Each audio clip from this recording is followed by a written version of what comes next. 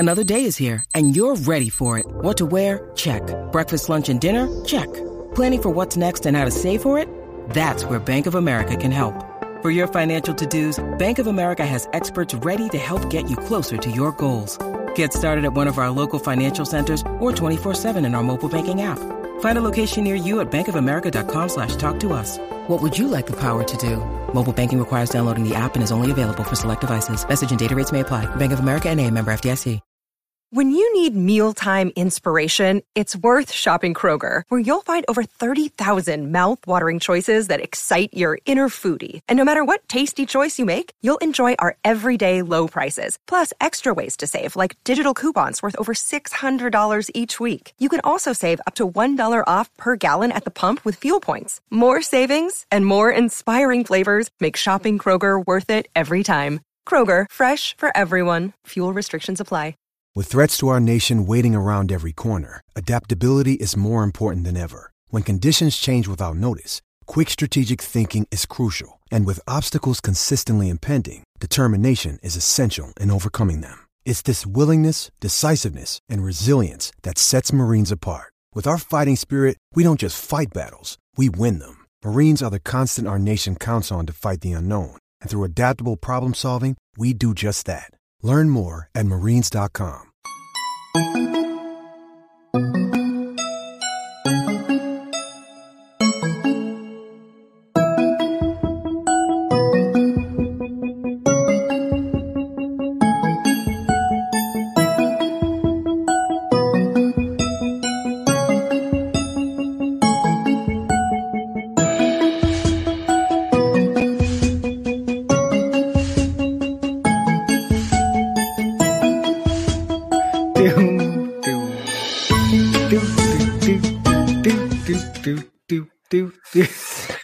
Good evening and welcome along to the show. Where's everyone's comments? I don't know what's going on. This is really the producer.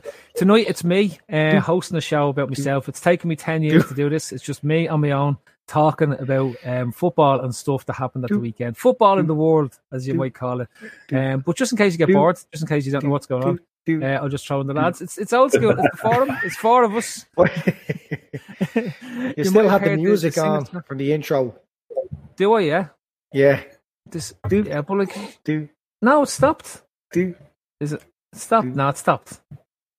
What are you doing? Dudes for? How come I can't see comments? What's going on, Andy? Tell me what's going on. Nobody's comment because they don't care. They see everyone. Me and you are on. They don't care. Turn it off and turn it back on again. Right, lads, listen, we'll continue on and I'll figure this out as we go along. Don't worry about this. It's been so long since I've been running the show. I've lost all the powers. I've lost all the powers that be. So let's rock and roll with this. Andy, good evening to you. It's great to see you back. It's been ages since me and you were on a show together. Literally ages. Yeah, it feels like so long. It is so long. But it's and great now. Doesn't it feel fitting that we get back together so long, when the world is falling apart? So long. It was great being so long. And what time is Trev coming on at? Trev, I rang Trev. I didn't, but pretend we do like we do all the time. I rang him today. He said he'd be on about 11:15. So if anybody wants to hang around, ring him again on a private number, and it'd be a nice surprise from that he's live on there. Yeah, and the best crack is he's going to read us a bedtime story to close out the pod. So we can listen to it. It's going to be in his next stories pod, the bedtime story edition. So I can't wait for it. Call out his number there for it, will you? And I'll put #31 hash in front of it. Let's see. 08. Right, Shane, actually, Magnar, it's great. Which one is his number? Because I've two numbers. Whichever one, right, he answers, that's his number. I have two numbers as well, right? So I won't give away too much, but I'll be going with the one that ends in the number that's involved in the sentence, right? Right. Anyway, where are we? This is winners and losers. It's not. It's not. I'm going to tell you all. We got to ask her. This is technically winners and losers, but it's not. It's the forum. There's 4 of us on screen. We're talking rubbish. It's a Monday night. Liverpool were pants at the weekend. This feels like 2016. It's great, isn't it? It's great. I've got the juices flowing here. It's just fantastic to be absolutely rubbish again. Andy, you've got to bring the positivity tonight. Shane is down a dark well, and he's literally down a dark well. Look behind him. He basically, somebody's pulled him out of a basement and just left him there. And Pete's been allowed down to the mess room in the prison to do this podcast, which is great to see that the wardens haven't come in and attacked them just yet. It's phenomenal and listen, I've decided to bring the forum back after the outcry to bring it back, Andy, last night on the Fatback 4 at the end of it, when I popped into the chat to ask the lads to hurry up because I need to go to bed, and it was phenomenal. We had 3 comments asking us to bring the forum back, and I decided that was a landslide and it was time to bring the old forum back. Yeah, that's what it is. So 3 comments in what? I was keeping us surprised. I rang Steve-O today.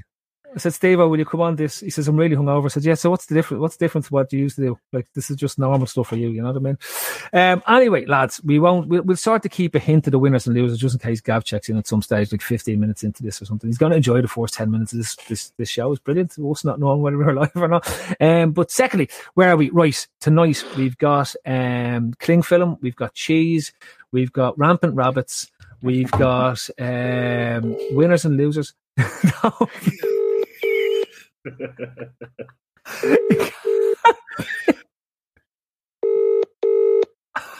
Got excited there. I thought someone's going to answer. Hello. It's probably very late for him, to be fair. Yeah, maybe check their channel. Maybe he's live at the moment on their channel. Oh, he could be. Could be live. Bet he's watching, Andy. He could be with Jan. Yeah.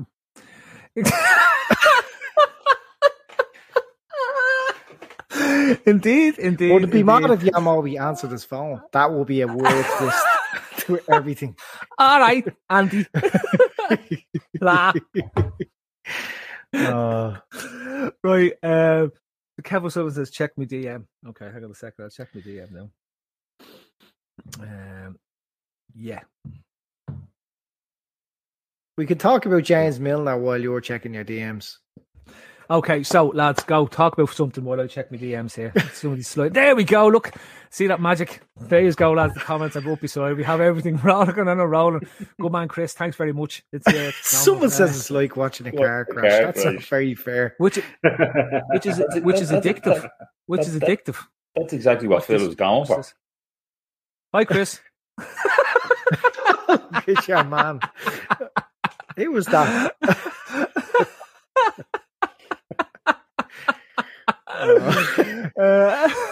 Right, where are we? It looked like that's Chris. I know, yeah. No, it's fantastic.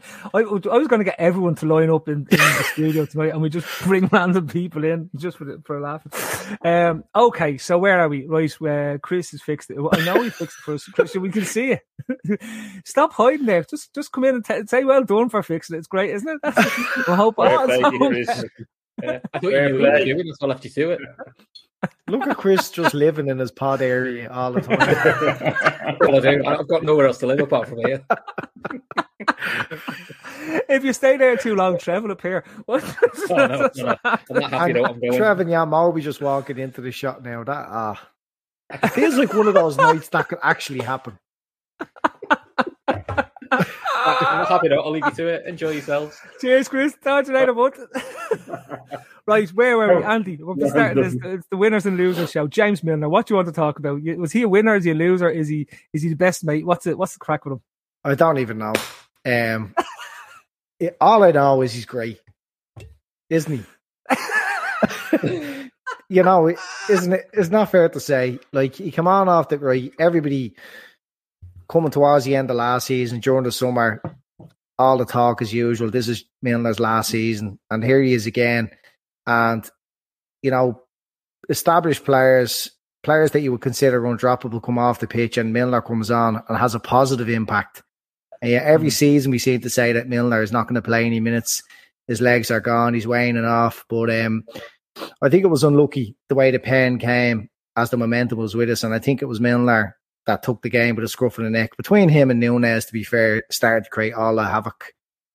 So look, I think we're going to be saying this for the next 20 years, and Milner's still going to be coming on the pitch and doing these things. I just think it's mad. It's brilliant. He's a great bloke. You love him, don't you?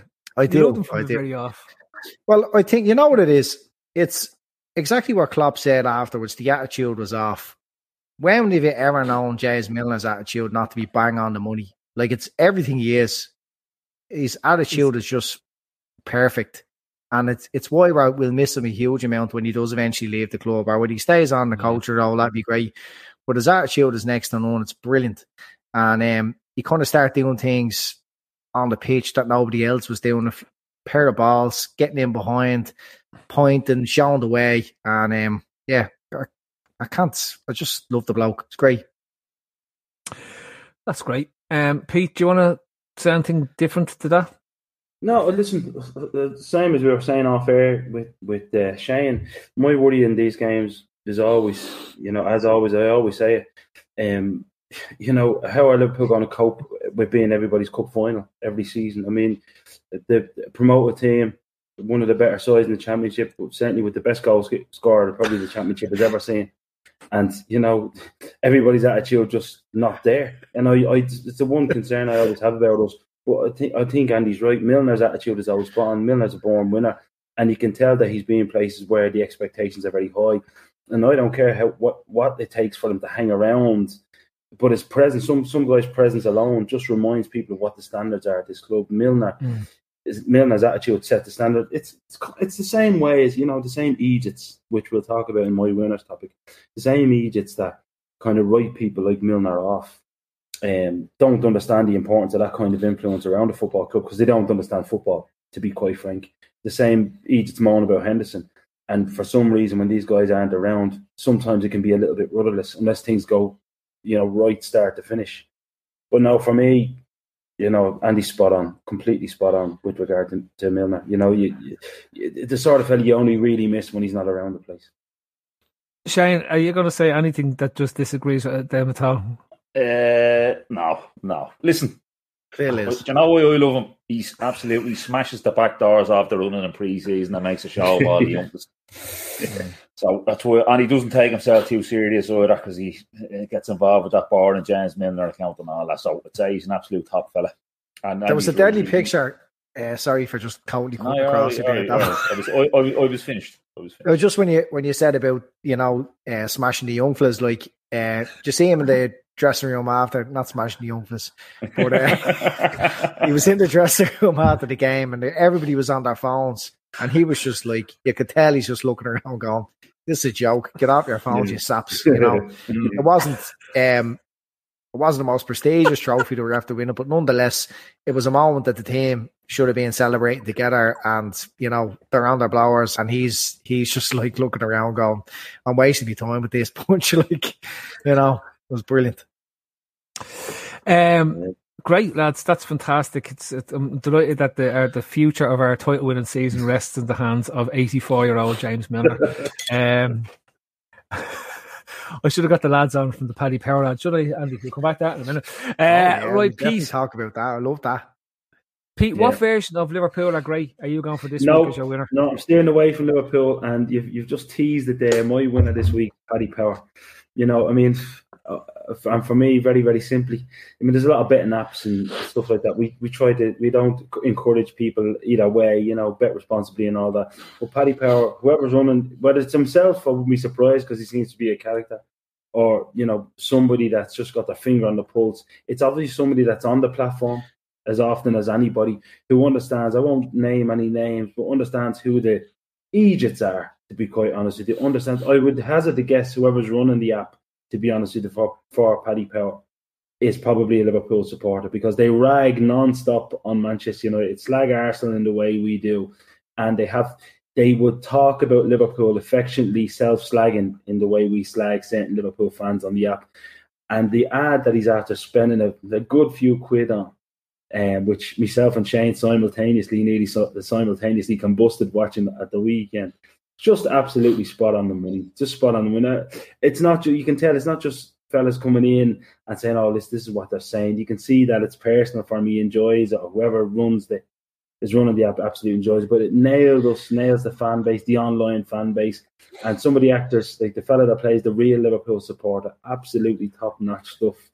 Andy, really, my Paddy Power. I couldn't get over the amount of people using this as their claim to fame. Like this, right? So I didn't know one of them was looking for a fucking mention or a few quid or something like that. So this is what I was going to get on to, Davo, right? So this is what I couldn't get it, right? So I didn't know when you said Paddy Power, I was like, what is this lunatic talking about? Like at this stage, right? Because how is this Liverpool are great? Paddy Power, right? Do you know what I mean? Like you've done every angle, so I was there going, this is an interesting one, right? Then I saw the video. I think it was just because Andy responded to it, right? And to be fair, Andy, you're right. Why you didn't get you on just to play yourself at the top of that classroom is completely beyond me, right? Let's be honest about it, right? So it's like that's straight. But the people that were mentioning, I'll come clean. I was asked to do it. Right, yeah. No surprise there. I couldn't. But you wouldn't have been able to stay. But you wouldn't have been able to stay calm had you been in the room with the lads. No. I couldn't. I couldn't do a good enough Scouse accent. I had to audition for that, and I wasn't able to do it. And they wanted somebody a good bit older than me to play the part. They thought I was too much of a young fella, like with the rest of the gang. You should have just sent. You look like a young fella there. Yeah, that's what they said. They wanted someone that could remember the 80s, and they knew that I wouldn't be able. That was actually there. Yeah. True. Now, but look, the one thing I want to ask you, right, is, and this is genuine about the thing, right? I think the ad is brilliant. I think it reflects a lot of things that we've spoke about in the various incarnations of this podcast, which was the original Trippers podcast going back to the very start, right?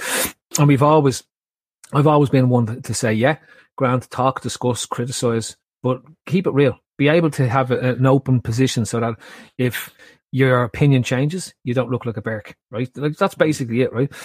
I still can't get over that the likes of the fellas that are named in that have suddenly have basically got their validation from the fact that they've been called out for being people who haven't the breeze about what the game is about and what support is about. I can't get over it, right? And it's going back to Davo's point. They're on looking for either a few quid for being called out on it, or recognition for being on it. When they're too scared to come on podcasts, they're too scared to come on a platform like this. And you've asked one of them on multiple times to come on and debate their points, from FSG to players and everything else, right? And they don't have the bottle to do it, yet they're happy to try take. All they want is oxygen. All they want is exposure. And as much as I like the concept and the idea of the Paddy Power ad, it's after giving them that exposure and it's after giving them that oxygen. And that's the one thing that gets me about it. So that's my little rant on that piece. Look, it's the validation that they get from it, and they take it as a compliment. Like Paddy, let's not forget, like Paddy Power have no skin in the game. It's not like they want Liverpool to not make signings. They want Liverpool. They're not top reds. They're just a betting company, and they've made a few observations, and they've made a complete laugh out of the type of fans we have online. You know, it's at this stage, it's just a parody, you know, they're just a joke. And it didn't take them long to do a little bit of research, and all of a sudden they've named out a few people. And look, for as long as we've been doing this podcast, there's been social media there, and we've been calling out the type of fans that these are, you know, and it's getting worse every season. Like, you know, emotive opinion or anything that's like short-sighted or reactionary to something is currency now. Like the worst thing you can come up with is what is giving you likes and retweets. You can't have a balanced debate. Like if I sat here and said, you know, we need a midfielder because although we have 9 midfielders, the amount of injuries they have, they equate to 4 real midfielders, and we've 3 positions we probably need it. But the way they go about it is, look at the first half there on Saturday. Tell me that we don't need a midfielder.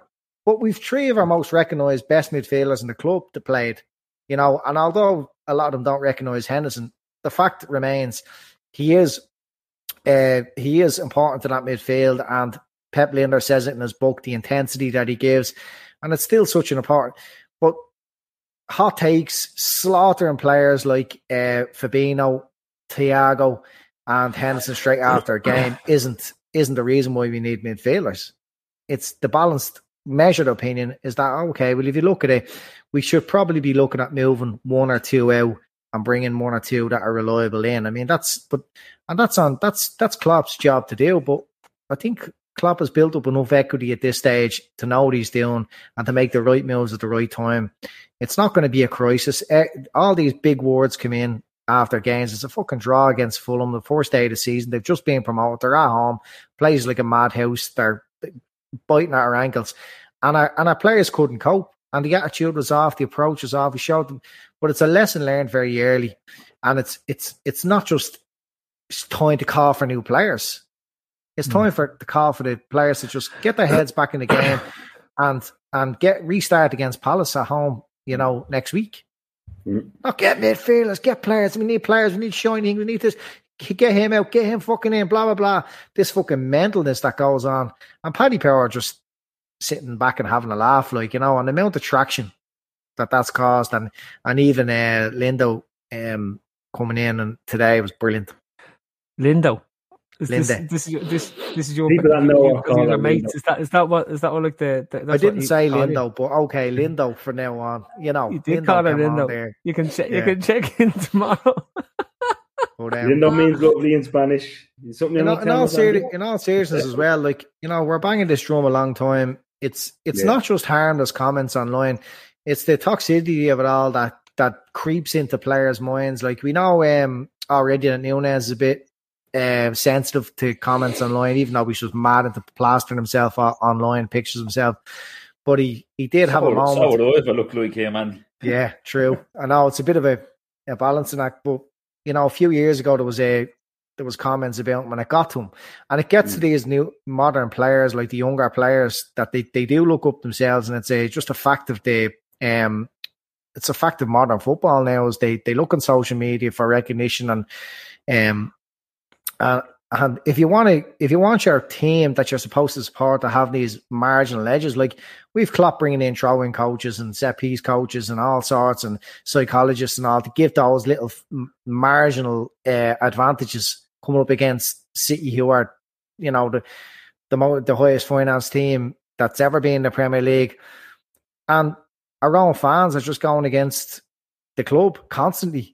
It creeps in, and when you have a result, it's a poor result against Fulham, you start to maybe doubt yourself and say, maybe they have a point.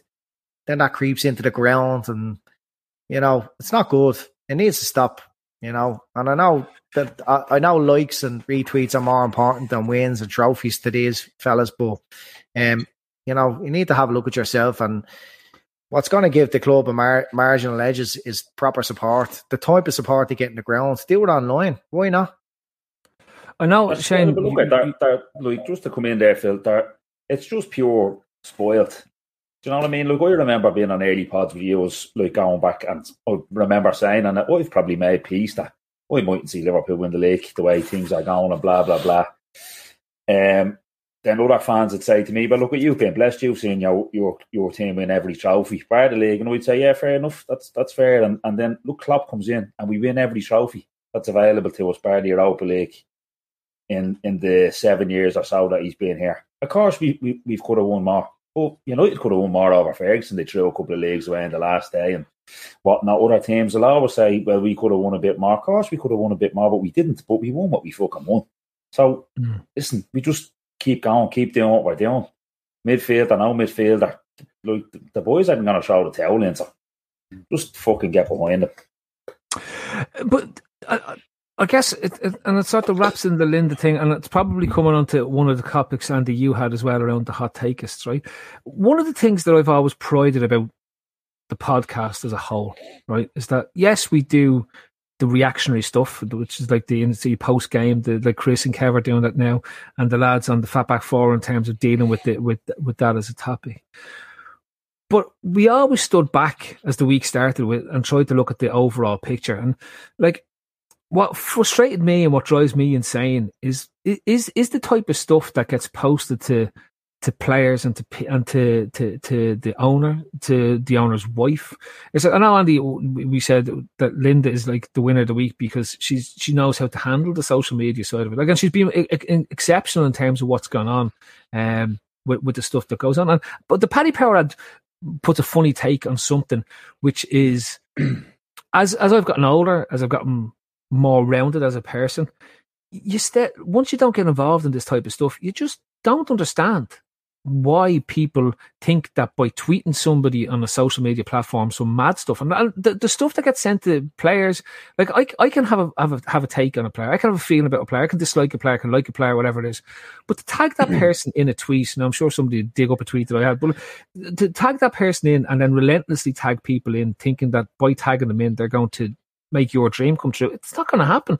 Like, there's no point tagging in Linda, there's no point tagging John Henry, there's no point tagging FSG or whoever it is that runs the club and tell them to buy a midfielder. That's nothing to do with that. All they do is sign the checks. There's a whole sports science structure that sits behind the club. There's a whole piece that fans think, and I think it's definitely a younger piece, and there's an element of narcissism that flows through the way people are sitting at the moment, is that their take is so important that somebody is going to sit up in an office, pay attention to it and react purely because they sent it and they're saying it so many times.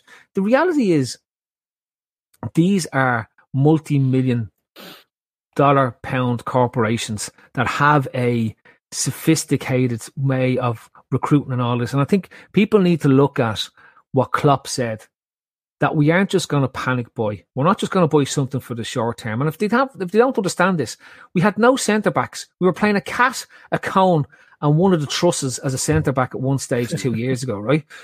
You know, and we could have gone out and they bought centre backs. They bought bodies. Do you remember you got your man in alone, the Greek fella who went off and played somewhere, I think Leicester or something after that. And we bought your man Ben Davis because they thought it was the Spurs Ben Davis who got lost on a train at Sheffield or something, right? Like, that was the last time I've seen this, but that was because they needed bodies, because they were actually terrified at that stage. Hendo was out. Nat Phillips, I think, was injured at that point. They literally had no centre backs. They're almost at the verge of playing. They played Wijnaldum at centre back. What am I saying? Like, that's how far it got to where it was. And yet they still tweeted, Linda sign him, Linda sign him, Linda sign him. It's insane. It's completely insane. This level that people are at this stage. So it's the instant gratification, though, isn't it? That's what modern society is. That's what that's what people are being brought up with these days. Like fucking Instagram reels and TikTok. It's just instant. Scroll down, next more. Make signings, make things better, quick. You know, but with football, it is a process. And when we signed Kabak and Davis on loan, Konate was obviously on the way, but it just couldn't happen in January. So there was no point in buying someone else as a replacement. There was all these names being bandied around, players playing in France, Germany, fucking you name it. But they weren't going to do that. They had to, people, decision makers had to just say, okay, hang on, relax. We're bringing Konate in the summer.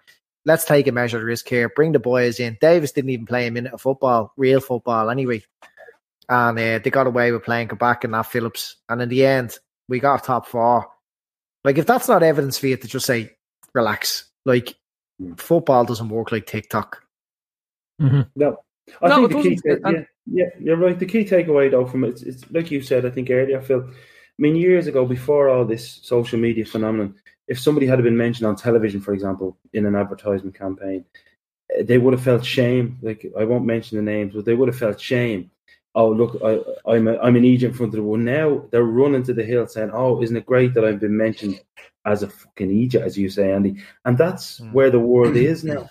It's almost better to be recognised as being the biggest fool on a platform than not recognised at all. That's the scary part. Like, yeah, and I don't know how this chap thinks he's going to monetize it, because there's no money on this planet in being a fool, unless somebody wants to tell me different, But Pete, isn't this and Andy, this was your loser of the week, was the hot takeist. It's like, isn't this a symptom of what you're saying? It's everything at the moment. Celebrity and fame is not about doing something. It's about just being there and shouting the loudest. Like, look at there was my daughter was watching this Love Island thing for weeks, right? And I've no idea what happened. All I know is Michael Owen's daughter was on it, right? Because I saw somebody tweet about Michael Owen's daughter, and I was there going, "This is insane." Right? Now, this is properly insane. Why are you... What fame used to be about? You did something that was different and showed Saleable. skill. Saleable at least. It showed skill and it showed artistry, or it showed knowledge that other people didn't necessarily have, or you had humour, or you had charm, or you had charisma that normal people didn't have, and that's what it was. Fame nowadays is if you shout loud enough, or if you take pictures of yourself a certain way, or if you talk about whatever, something, not us on this channel anyway, but if you talk about toys or something like that, it's like millions of people are watching it. Like my son was talking about The Beast. I've no idea what he was talking about. I thought, like, it was actually, is this cool? Like, is this something? And it's not some fella who reviews toys and does things on YouTube. 100 million subscribers. Look, I don't, like, honestly. But to be fair to him, he's doing something. He's not on there tweeting whatever he thinks in his head and just thinking that this is what it is. I look at the reaction after the match on Saturday. And there was no sense, very few of the reactions that exist brought any level of level-headedness to what was going on. I can understand the emotions after a game because you're riled up about the result, right? But in reality, the position is the first game of the season. I think it's the first game where we haven't won in the best part of 5 years or something, or since Klopp has come in. It's the first. Eventually that was going to happen. We didn't lose, which is a big thing. You had to draw. It's disappointing. Despite playing probably worse than we have for a couple of years. Not since like the season when there was no fans on the ground and that. Can just respond to a comment there, right? Brandon Alexander. What are these guys talking about? Did they not see Liverpool need a midfielder? Nobody's saying Liverpool don't need a midfielder. Just saying, like, you don't need to throw the toys out of the pram. Yeah. As Phil says, there's a whole host of specialists working within the club to try and identify these gaps and bring the right players in. It's not likely Liverpool are just going to go out and add to the squad. It's more likely that they need to shift someone out from midfield. You know what I mean? Yeah, Andy, I don't understand. Knox was probably going to be one of the first out of that group to go, and now he's injured. So, sorry, mate. I hate to disappoint you. We all like to have new players. We just don't go on like children about it. That's all. I don't understand these fellas. I listened to Klopp listened to Klopp's press conference, the one that he actually done with the press. I only listened to it today, and he knows, like you said, the specialists working there. He just basically said, "Listen, the issue is that we don't have enough midfielders." He says that's fine. He says we have enough. He says the problem is a lot of them are injured. And it's not good. That's basically what he said. It's not good. A transfer needs to make sense for now and in the future. But the position we're in at the minute is not good. But them comments would make me think that we might be looking to do something. Or if we can't do something, we will. But so they know. Like, everyone there knows, listen, it's not fucking great. X amount of players are out injured. Hendo went down a couple of times with Knox as well on Saturday. That like another day he has to go as well. So, like, listen, they know. Like, they know what needs to be done. Can they do it now between now and the end of the window? I don't know. Is the right player there? I don't know. But to think that they're all just sitting there going, "Now this will be fucking grand," they're not. But Shane, would these fellas rather we be trying to throw 9 or 10 million at Adrian Rabiot and Marko Arnautovic? You know, people that haven't been good enough. Rabiot wasn't good enough for his last 4 clubs, and Arnautovic has been probably 2 stone overweight, you know, for the last 2 or 3 seasons, and is now nearly 34 years of age. Is that what they would prefer? I honestly don't understand these people. Look, John O'Dare saying Klopp sounded silly. It's like he's shocked that our midfielders are injured. They're always injured. I mean, maybe it's just not that simple to try and sell an injury-prone player. You know, they're all on big contracts. They're all getting very well paid for being injured. And unfortunately, you know, the way it is now, we've quite a few players. Like I say, we've probably 9 centre midfielders. But then at the same time, it's opening doors for players like, you know, Elliott to get his career going again. Look how good he was at the start of the last season before he got his knock. He was decent at the weekend. I mean, I think there's a lot to be hopeful there. Carvalho after coming in, I mean, that lad has talent. You know what I mean? So look, players getting injured opens the door for these. It's just unfortunate that so many of our most senior players are injured at the same time.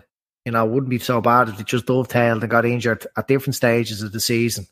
Like Henderson's well able to jump into the 6, as we know, and offers cover there. But in reality, someone needs to go. He's not going to sell. He's not going to just release Henderson, Fabinho, Thiago, Keita, Ox. Well, I mean, Ox was gone. Ox was gone. Only got injured. 10 million was the price. Someone was going to stump up 10 million. But Davil, can I just? He was gone. But he done his hammer badly. But can I just jump in? Because this is actually annoying me, right? We don't sign players, and if people haven't copped this in the last 3 seasons, I don't like it. It goes back to Andy's hot takeists. It's the immediacy of now. It's not looking at what the bigger picture is. We know that Klopp is prepared to gamble to keep the squad that he's had through pre-season training and has them in the exact condition and position that he wants them to be. So even knows that if they get injured, when they come back, the ramp-up period is a lot shorter than it would be if you bring somebody new in now who's missed the whole pre-season part. We also know that he will only sign a player, and we call out this for years until Klopp came in here.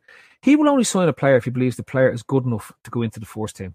He doesn't buy a player to improve the squad.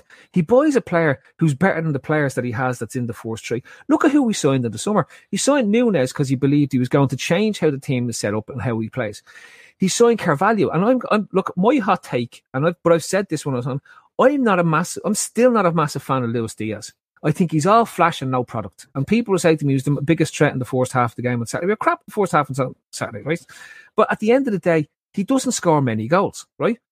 I think Fabio Carvalho will become a bigger fixture and a bigger impact on that team than Luis Diaz by the end of the season. And that's just my opinion. But that's because of what I've watched and what I'm watching in pre-season. And every time that little kid Carvalho comes on, I think he's brilliant. He electrifies me the way I'm meant to be electrified by Diaz, and I think he's more end product than Diaz has. Now, people can agree, disagree, but that's where I feel about that, right?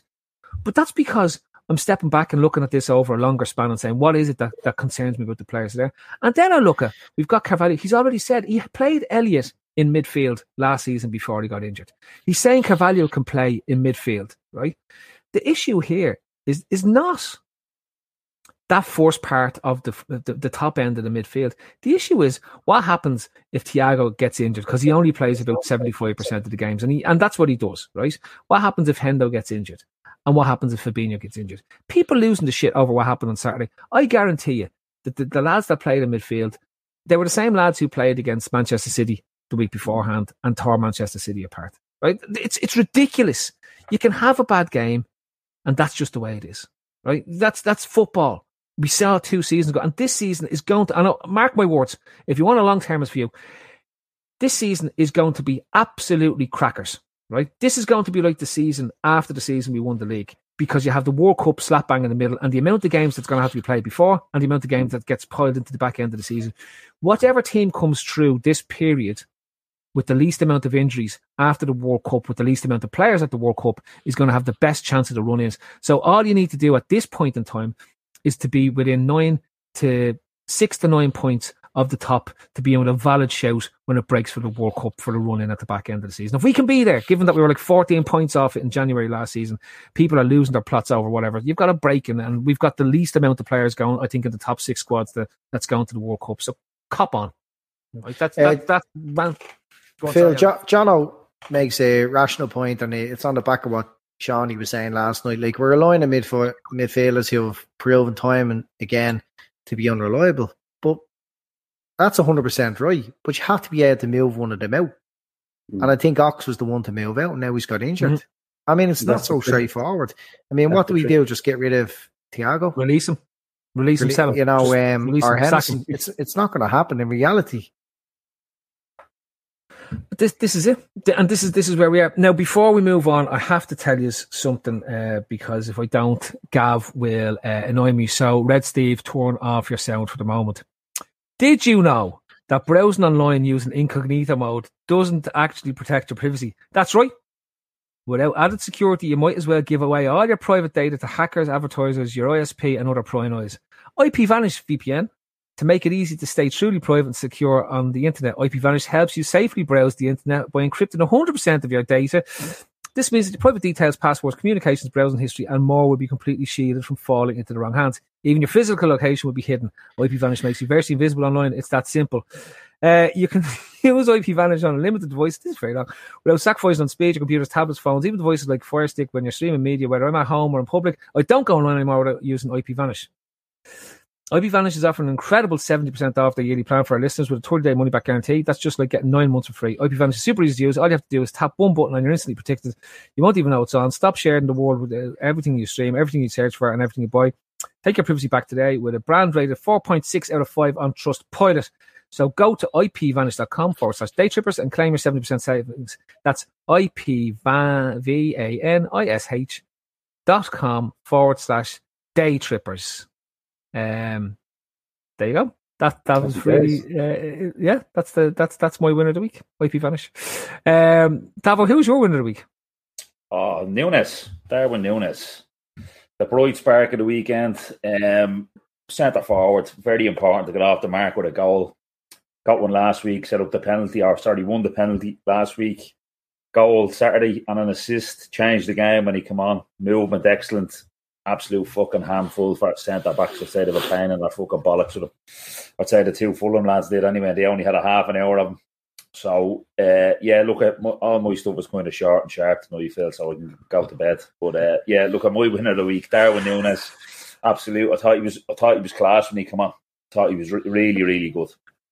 Really good. Thanks again, really. Andy, Darwin Núñez, winner of the week for you. Yeah. He was excellent. He doesn't have to do much. You know what I mean? He just imposes himself. He just gets in the way, and like he's the type of player we haven't had for a long time. And I think I said it last week as well. We don't know what's in store with him. He's going to get better and better at Liverpool. The players around him, the service he's going to get, the work around him, trying to get the ball into his feet. He's a threat in the air. It's just going to be so exciting to have a player like that around. And it was a good option. That they often say we don't really have a plan B, but when he came off the bench, it was a totally different approach to the game, especially for Firmino, who wasn't really even being normal Firmino. Like, he didn't even drop deep and didn't even impose himself in the game. It was just it was excellent, and it was just unfortunate the way the penalty came along with the momentum our way. It was such an unlikely for Van Dijk to get caught in his heels like that and give away a penalty. It just didn't look like him at all. But I think only for that we were winning the game, and we probably would have went on and scored another one. It's just Fulham got their tails up after that. So it could have been such a big difference, a better debut for him. It was brilliant, the goal and assist, and we probably didn't even mean his assist. In fairness, probably didn't even mean a lot of the stuff but he's just, once he's there and the ball's bouncing around, it's a nightmare for defenders. He's so physical and quick as well. P. Yeah, a fella like that, pace, very, very good in the air, very, very strong, and loads of confidence. And you can see that he is a confidence player. In fairness, I haven't seen him drop his head. And he's one of those that a manager would say to him, look, just make yourself a nuisance, even if it's not coming off you. Go out there and just get amongst it. I think he changed the game. Fellas look for him. He's an option. I don't like when Liverpool, not that we go long, I don't like the idea of us doing the plan B stuff, but it's more running the channels, he's a great option with his back to goal as well. And he doesn't half know how to pull out a finish. I mean, that finish was, what he was, whether it was an own goal or was his, that finish is just outrageous. At 1-0 down, like he's bags of confidence. You can see he scored a whole load of goals last year. He's going to get a lot of goals for us, and he does. He brings another dimension to what we do. So yeah, it's for me. I completely agree with Shane. Winner of the week, considering his age, considering obviously how it affects him, and I think you guys mentioned it a little bit earlier on that he does read things that possibly should ignore. But he's human, and some fellas react in a different way, and he's only keen to answer. And right now he keeps coming off the bench and answering by doing what he's paid to do. So for me, 8 out of 10. The only disappointment was not grabbing another one, and we conceded that stupid penalty, minimum contact. But Mitrovic was cute, I thought, going down when he should, and Virgil should have known better. But winner of the week definitely. I'm delighted that Núñez is scoring. Right, I've probably led the charge with he just reminds me an awful lot of Andy Carroll before it became hot takes on Twitter. But I will say, Andy Carroll has positive elements to his game, and I think, and I said I was with Steve-O last week, and I was saying to him, I said people take it as a slur. I actually think that there's some elements of Andy Carroll's game that Núñez has in better football and ability. That physicality and the enjoyment of the fight, right? There's nothing wrong with that. There's absolutely nothing wrong. That's what you want. If you're going to be a big striker, a big physical striker, and you're going to have to celebrate, you're going to have to enjoy the physical side of the game. I hate saying it, but Zlatan that's what he fed off of. That's what he loves. He loves getting the physicality. But he loved the physical side of the game. He loved getting in there and then utilising his physique to manipulate the situation and create the goals that he scored. So I'm delighted. I'm delighted. Look at Carroll. The season, the half season when Newcastle will be signed him, like he was absolutely phenomenal, scoring all sorts of goals, and like that, it could have been totally different for him. His lifestyle off the pitch probably didn't help. The injuries obviously didn't help. The move when he came to Liverpool, probably the timing wasn't great either.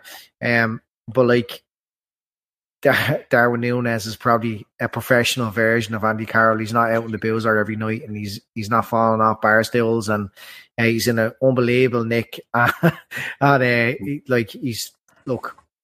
excited. I think we've landed exactly what we've needed, and at the time when we dealt with Carroll a lot, I don't think there's any doubts over Núñez.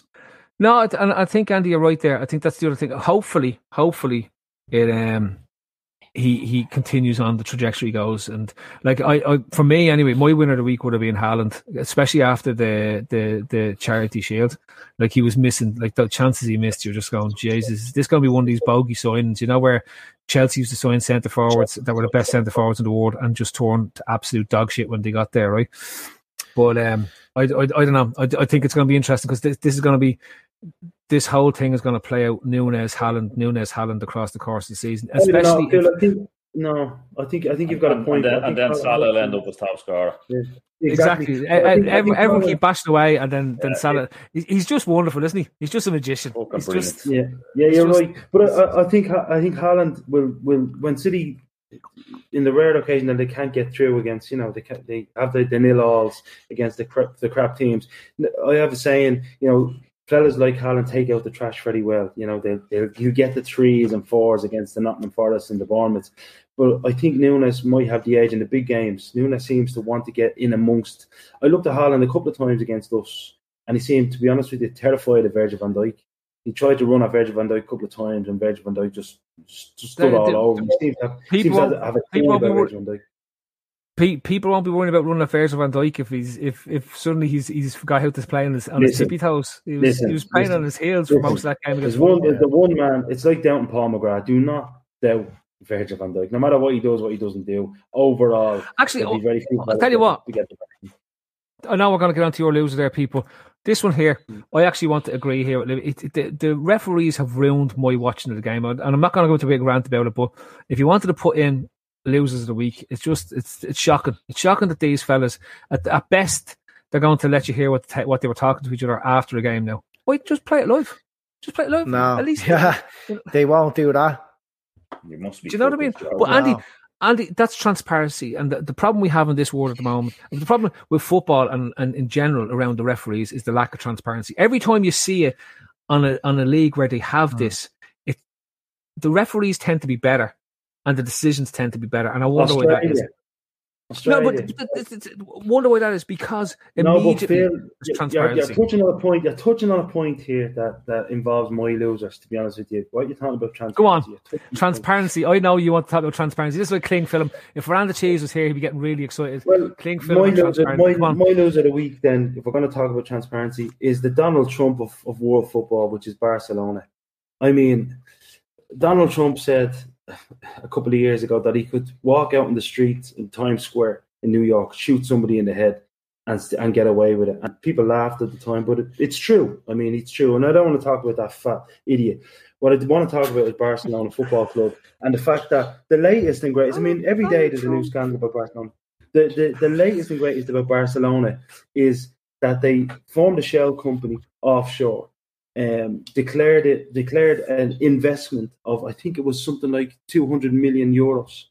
It was found out, and now they have to pay 38.7 or 38.8 million euros in taxes. So it's basically fraud on a massive scale. And it's funny, when I read this last night, I thought back to Bury Football Club, who owed 50,000 euros to the Inland Revenue in 2018 and had to fold within 6 weeks. Now, the reason I compare both is because Bury are 14 years older than Barcelona as an entity, as a club. Now, they mightn't be huge, they mightn't be successful, but I don't know, the part of me, I know there are many reasons. Why couldn't Bury survive and Barcelona could? And it's not just survival with Barcelona. You're talking about this week alone, Barcelona have announced that they want to challenge the validity for and organise a criminal investigation against the contract that they drafted and signed for De Jong, Frankie De Jong, whatever his name is. That Beautiful. They think they're saying that there was criminal activity involved. Now, this is a contract that they drafted along with De Jong's lawyers and their own, and that they signed. Now they want to have a criminal investigation. Now, imagine having the barefaced arrogance to announce that. Barcelona exists, Phil, and it's funny you use the word accountability, and it's a cultural thing, because the league that you're talking about, the Australian league, because of the if you like, the culture in Australia is complete transparency. They call it mateship. You know, even the highest levels, the Prime Minister is accountable to everybody. But in Spain, it's the complete opposite. Spain, as you know, is 5 principalities that all answer to Madrid. And what happens is each principality will be allowed to have a certain amount of corruption. And when it suits the Spanish government to call them out, i.e. if one of them starts talking about independence, then all of a sudden there'll be all this evidence of the local leader being financially corrupt. That's the cycle of madness in Spain. And that's what's happening now with Barcelona, because Barcelona want to go rogue, to be honest with you, and they want to entertain the idea of being in the Super League. All of a sudden, Tebas and everybody is kind of airing their dirty laundry in public, to be honest. So you want to talk about accountability? There's no accountability in Spain, and it's all about making Barcelona, making sure that Barcelona are sustainable. And to be honest with you, I kind of feel sorry for. I mean, we all hammer City, we hammer other clubs, but what the hell is going on at Barcelona? It's at this stage, it's criminal. It's actually criminal. Potentially. Well, obviously. I mean, you're money laundering and fraud on a massive scale. I don't know whether it's money laundering. I think it's inflation of income. The value of it's inflation of income, and it's also the inflation of assets to enable them to meet whatever the league's regulations is, right? City did do stuff, but the Premier League seemed to have just forgotten about their own investigation that was going on. They just said, we'll just leave that because the UEFA one didn't work, so we won't get involved there. But look, for me, I think it'd be great if, and I've long said it about Barcelona, I think it'd be great if they go bust. I think it'd be fantastic for football. Why do they have the divine right to exist if they can't afford to exist? Honestly, I genuinely, because they'll come back as Barcelona. As I said, they'll come back as Barcelona 37. This is what they do in Ireland. When a team in Ireland goes bust, they just put 37 after the name. And then when that doesn't happen, they just make up a name like Treaty FC or something like that. It's Treaty FC Limerick now. So anyway, that's what they do. But all being, like, I think, if you look at what happened to Juventus in Italy when the Calciopoli scandal happened, they got relegated. There was tangible impact to what they did, right? Same with match fixing. But there was match fixing. They were relegated. They had to come back up through the leagues. You look at what happened to Verona, Hellas Verona, when they were. No, what was the one that Parma dropped down through the divisions. Yeah, they went bankrupt and they went dropped down to the 4th division. Had to work their way back up to the top tier. In my opinion, you have this as it stands. That you have this monstrous club who has, if you look at the Deloitte rich lists every year, it's either 4th, 2nd or 3rd now. Yet they've blown every single penny they have. This is the equivalent of 2009. This is Lehman Brothers. This is, in football terms, this is what you're looking at here. You're looking at one of the biggest clubs on the verge of collapsing because of the way they've been run. It's the largest debt that's ever existed in football history. But Shawnee, I was talking to Shawnee about it earlier on, and I thought he made the best point. why isn't Real Madrid and Atletico Madrid screaming from the rafters? Like if this was us, no, but if this was us and it was Manchester United, right? Or if we were in position Barcelona was, United and Manchester City and all the other teams be screaming for justice to be had, and you can't be having this and the whole lot, right? Let's be honest. They don't want the order either. If they don't want the order, if Barcelona are in this situation, then Real Madrid has to be in a similar, because remember they've had the training ground bought 5 times by the county council. Of course. And I love the fact that in Spain it's the county council as well. It's great, isn't it? It's very Irish. The county council bought, and then you look at Atletico, like they keep buying Morata. So you're not telling me there's nothing dodgy going on there. How old is he now? 31. 160 million in agent fees. Agents made 160 million out of his mills. Jesus Christ. It's not bad going, is it? No. Phil, I think Mohamed Jogi makes a good point. They're an institution of world football. The best memories we have European football involves Barca, like shit leadership for the last few years. That's it. I mean, that's what it boils down to. Like, I disagree with Mohamed. I'll tell you why, Andy. Because this has been going on for decades. The difference is there was nothing before like the scrutiny that football is under than what it is decades. Now with social media and everything. Decades. Well, I mean, these clubs have elections and presidents for a reason. Yeah, this has been going on for a long time, man. A long time. Yeah, but it does seem like the level of cheating that's being brought up, is being sort of in recent years, and like even if you go back to, how they got players off us, like Mascherano down in Tills and Coutinho as well, like they've hurt us as a fan base, but we've definitely enjoyed some good games against them, and I think we've all got unbelievable memories of the Ronaldinho teams and the original Ronaldo and that, and that great team that took United apart. I'd hate to see them go to the wall personally. You want to see people that have brought the situation about being held to account, but the club and the fans, it probably doesn't deserve that. No sympathy for the fans. These are fans that in their droves will, for example, on the presentation last night, presentation of the players, they openly boo the players that they don't rate, and like someone like Braithwaite, who I'm not saying he's good enough to play at that level, but he's there, and he was signed when they couldn't make signings, and they stitched Levante up when they signed him. Yeah, I've been there several times. I've been to the new camp, and when Messi was there, they get on to everybody but Messi. Got the name it wrong. Yeah. It's the Spotify camp now. Yeah, look, Pete, I know maybe it's a cultural. It's a cultural thing, they've always waved out the white flags and all if they've started to dislike a player, it's not what I'd like to see Liverpool fans doing, but that's their culture and that's kind of the way they've always behaved. Look, Jesus, I mean, I'd hate to see that happen to them.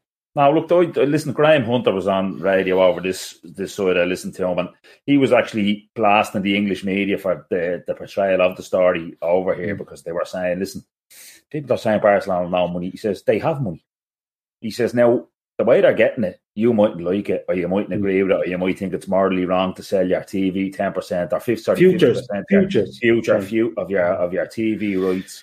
Barca Studios, X, Y, and Z, but he says, stop saying that they've no money. He says, they have money. Now, this is obviously before this story broke today, where they imaginarily came up with 100 million or 150 million to go in with 6th Street and to do with selling their TV rights, and now they're after getting hit with a tax bill because the Spanish government are saying it's they tried to claim that it was new income, which means it wouldn't qualify to be taxed until 2023. We're taxed a full year in arrears here, whereas you're taxed on the money every month. Yeah. So the Spanish government was like, no, that's your own money. You pay the tax now. So that's what he was saying. He was saying, listen, they have money. How are they getting it? You mightn't agree with it like that, but like Andy went back to it, like mismanagement. There's actually a book being written recently about how it's all gone tits up a bar. So I can't remember the author, but I heard him telling a story about them negotiating for Dembele. They met the previous president. I can't think of his name, Pete, the fella who they were going into negotiate in Monaco. It actually was, and they said, right, listen, we're going to 70 million's our price, and that's it. Yeah. They rocked into the room. Dortmund fellas shook their hands, stood up after. Bartomeu, maybe, was it? It was Bartomeu. We've a plane to catch. We have to go. The price is 108 million. Take it or leave it. And the boys shook hands and took it. Now, if you're running a football club like that, Dortmund basically just took them to the cleaners. Like Leeds under Ridge. That's what. Sorry, Pete.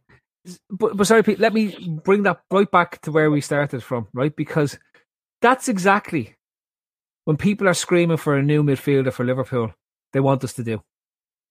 Look at the end result.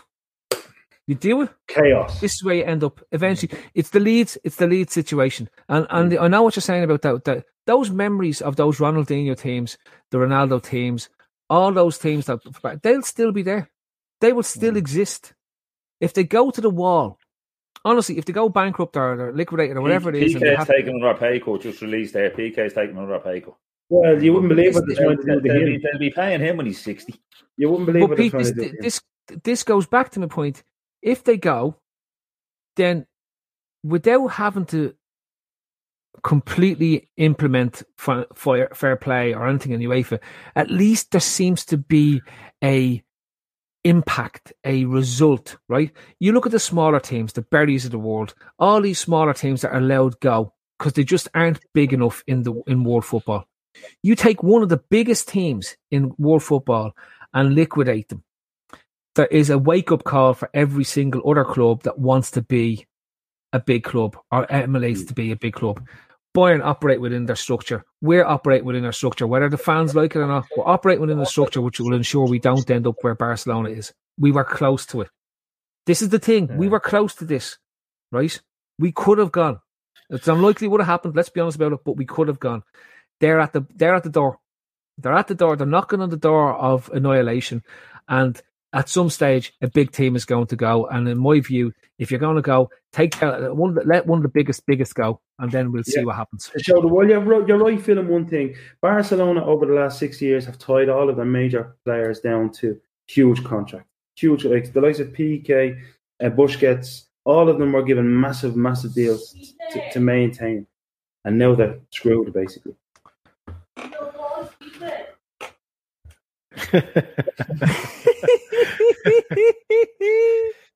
Woohoo! Phenomenal. Rob, that's literally the hour. You're on the timer. There's an alarm clock inside there, and the frying pan's going to be out now in a minute. You're going to get backed over the head with it. It's going to look like something out of in fairness, I think she hit snooze at 10 o'clock. She gave him 3 more minutes.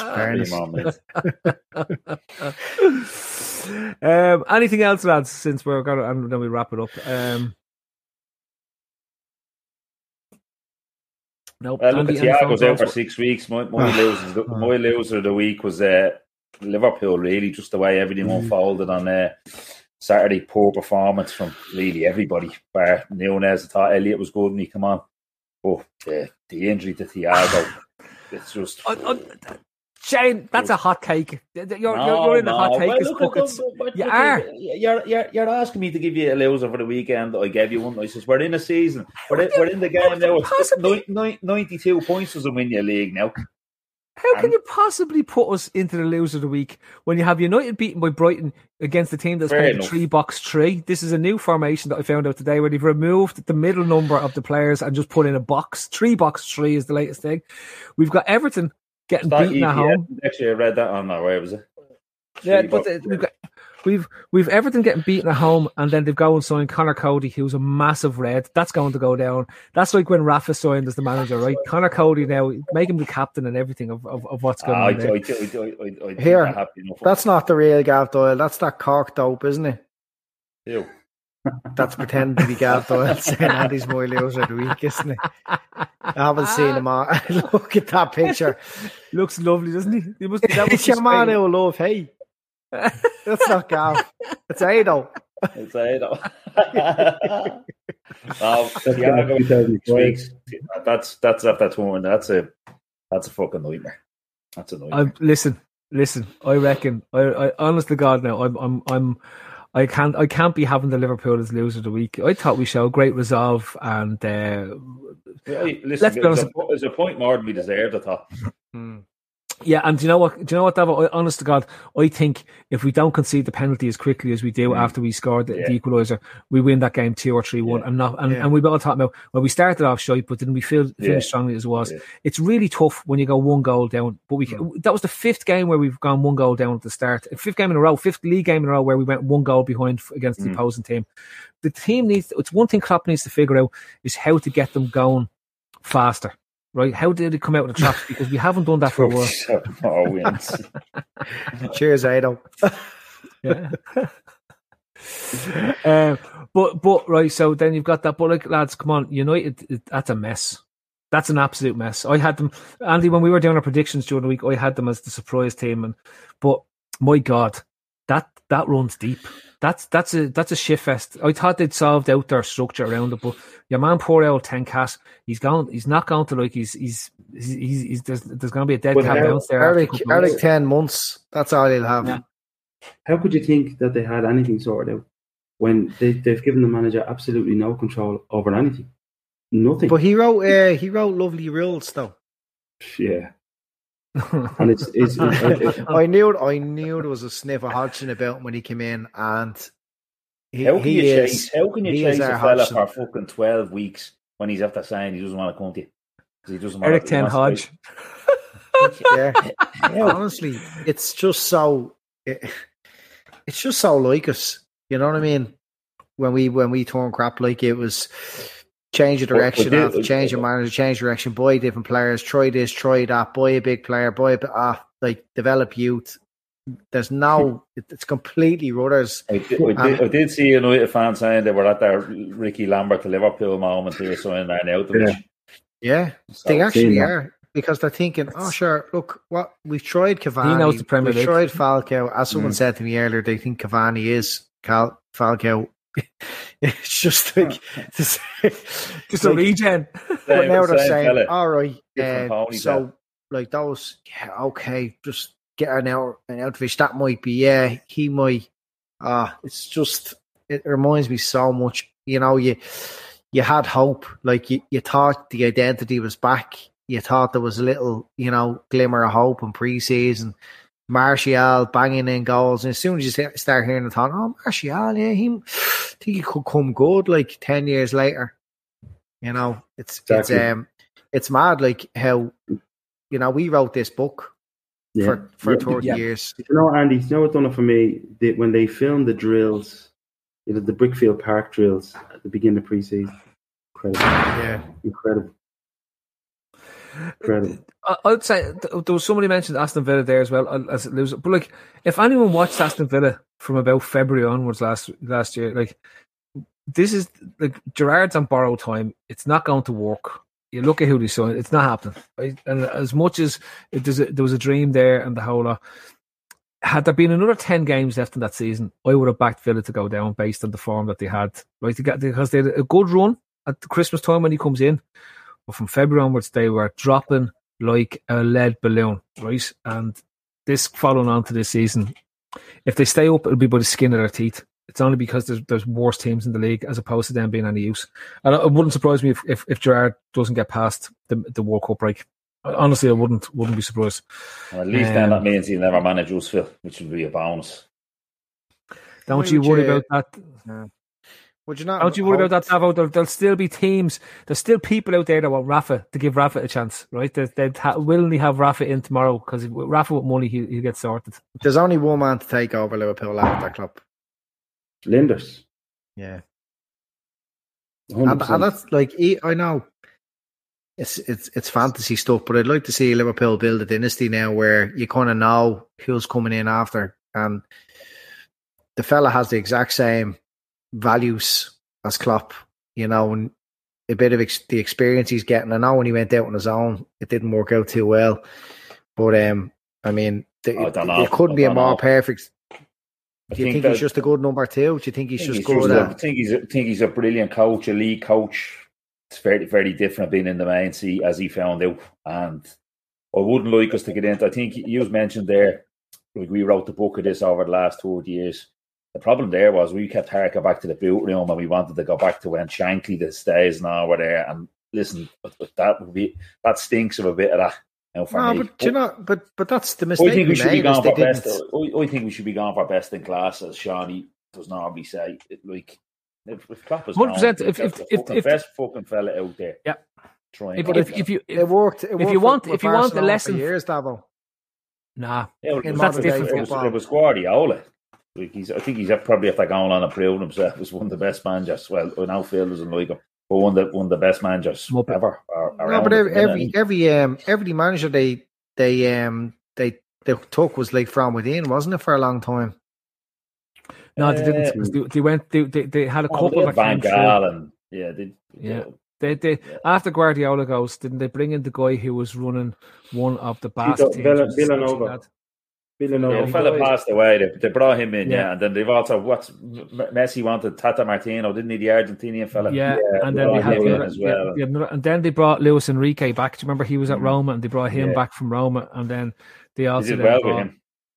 Yeah, then they had Ronald Koeman. I think Frank Rijkaard was very unlucky there. Frank Rijkaard was excellent. Frank Rijkaard was the one that gave Messi his debut. He's the one that Ronaldinho played for. For me, Frank Rijkaard the European Cup, didn't he? To be fair to him, he was the real deal. Frank. Look, I think if it's hard to know. I think you got to find the next manager. I know that sounds ridiculous, but like, you know the way. Klopp, if you look around, there's some managers around Europe who are starting now on their journey who will be the top managers, the top managers in the world in 5 to 7 years' time, right? And if the club are doing this, why? Yeah, if the club are doing this wisely, right? Super coach, that guy.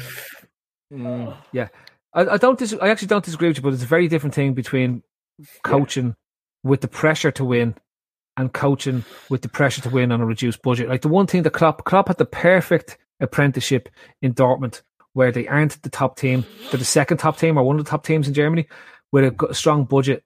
That's perfect for going to Liverpool because he goes there, he's not playing in the bargain basement, and he's able to show that his coaching and his managerialship is able to get more than the sum of the parts out of the team. We can get loads of managers. Look at Rodgers. He gets the points out of the squad that was there. Just don't let him buy players. Look what's happened at Leicester. He's been allowed to buy players, and it's all over the shop again. Right? You know, I think somebody's mentioned Nagelsmann. Now, stop thinking now. You got to think of who is the man in 5 to 7 years' time, because that's what we're looking at. Linders. I mean, if you look at the amount of people who'll be thinking now when Klopp steps down, who better to maybe take off Liverpool than Linders? What about James Milner? No idea. He's not even a coach, I feel. No idea. But he'd still be playing. Central midfield. I'm with Andy. Maybe it's the top red of me. I just want to see this kind of phase lasting longer, than beyond the few more years we have left at Klopp. That all the systems are in place, the ingredients are there. It just seems like an easy transition into a Pep Linders Liverpool. Who knows? You know what I mean? Mm-hmm. But for me, it's like it's a way more attractive proposition than Gerrard coming back, and the media it will be a killer. And I'd never like to see his legacy, his legacy destroyed. Like Souness's was. It took him a long time to. That's a great shout from. That's a great show from Bonkers. I tell you one who's up and coming. Alonso seems to be one of these guys who's gone to make the transition from being a very good player to a very good manager. He seems to have, again, it's that manager who wasn't necessarily. So he's incredibly talented. I'm not going to say he wasn't incredibly talented, but the way he played the game was to read what was going on and react to what was going on. You could see Thiago having that same mindset, the same way Xavi seems to have the same mindset as a manager. I know he's in the basket case that's Barcelona, but look at the way they're playing. Look at the way he has them playing. They see the game and they're aware of what's going on, so it's much more natural for them to progress into the management leadership. I think they come. Go on, Andy. I'll let you. No, I think these guys like Alonso, they come across as very intelligent fellas. They have a lot more to offer football than just what they can do on the pitch. Like, no disrespect from Gerrard, but a lot of it was just his guile, his attitude. Like, it's obviously his talent on the pitch, but I don't think he's a decision maker. You know what I mean? I think I think we ran into trouble at times with him and Carragher wanted to bring in. It was a Corbishley or something. Who did he want to bring in at one stage? Corbishley loved Hodgson when they came in initially. Yeah. He wanted to bring in all the lads. Adam Pardew. You just think Alonso just has that cuteness about him that he'd be just a better planner, better decision maker. Yeah, you never know. Right, lads. You know that lovely story. I know it was lovely having us all on tonight. I have to say, right, it's fantastic to have 4 on instead of 3, and not Gav putting on his thing. And you're in showbiz, baby, to stop the topic, and we've no clocks tonight, so we're able to have a bit of fun. We're not on next Monday. They're doing a post game show.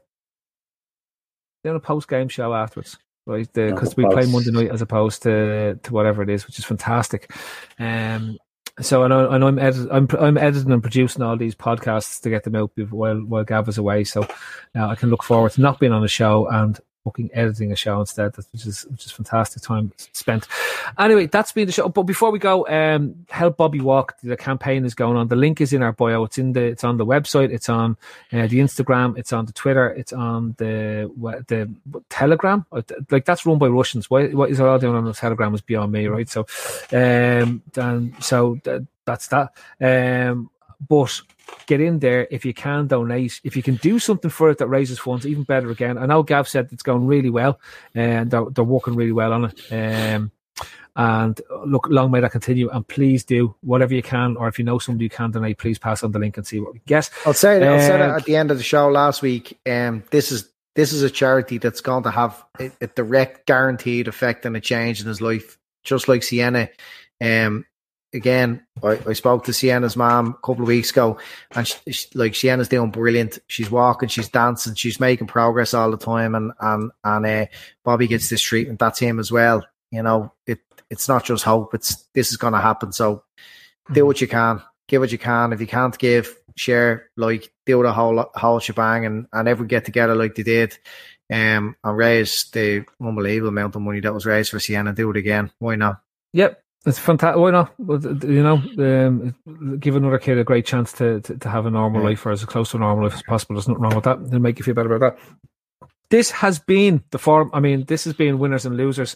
Next week, since we've no Winners and Losers show on Monday night, Andy, there's talk of a Tuesday club coming back. Do you remember when we used to be the Tuesday club? We had the Red Dead Redemption stuff. Yeah. There's just an old. Just keep moving us around, you know. I'll go to Ringdale and see if we can get into the back office of the Astro Park and have a proper podcast. That would be truly fun, because we wouldn't even record that live. We'd have to. That's a bit like the referees and their transparency, isn't it? Like, you know, you had to listen to that show like 10 times, and even still stuff got out that shouldn't have got out. So yeah. And then there was so much curve. What people don't realise is those hour-long podcasts used to be 4 hours in record, and there used to be 3 hours edited out at the back end of it. So it was like it's outrageous. Used to be great ones, and then he said, "Ah ha ha ha ha ha ha." That wasn't a cut at all. Yeah, nothing had done for the next 10 minutes. I was there. Right, you'd be shut down. I would be shut down at all. It wouldn't last too much longer. That has been Winners and Losers. I've been your host, Phil Casey. Thank you to my man underneath me, which is Andy Young. To the man to my this side of me in Barcelona. It is, well, it's not Barcelona. It's not Lloret San Mer. It's somewhere else. But I'm not going to tell you.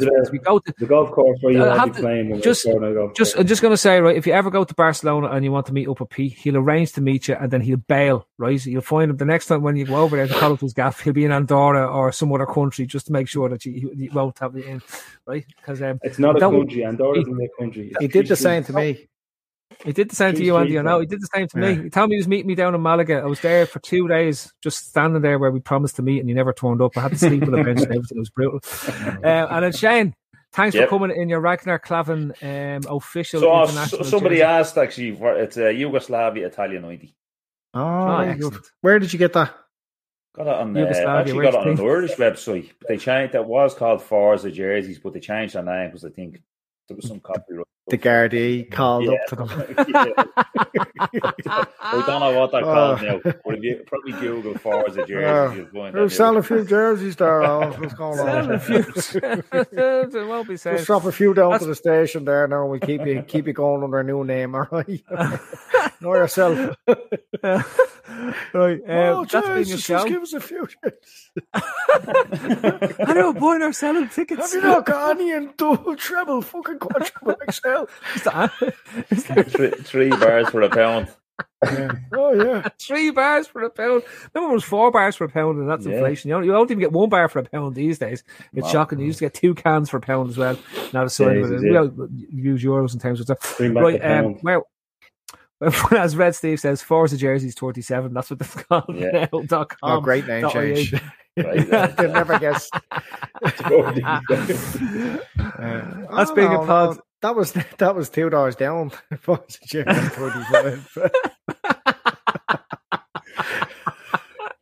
Throwing him over the back wall. Right, that's been a misspent youth. I've been your host, Phil Casey. That's the podcast. Good night. God bless. We won't. Maybe we'll talk to you next week. Whoever.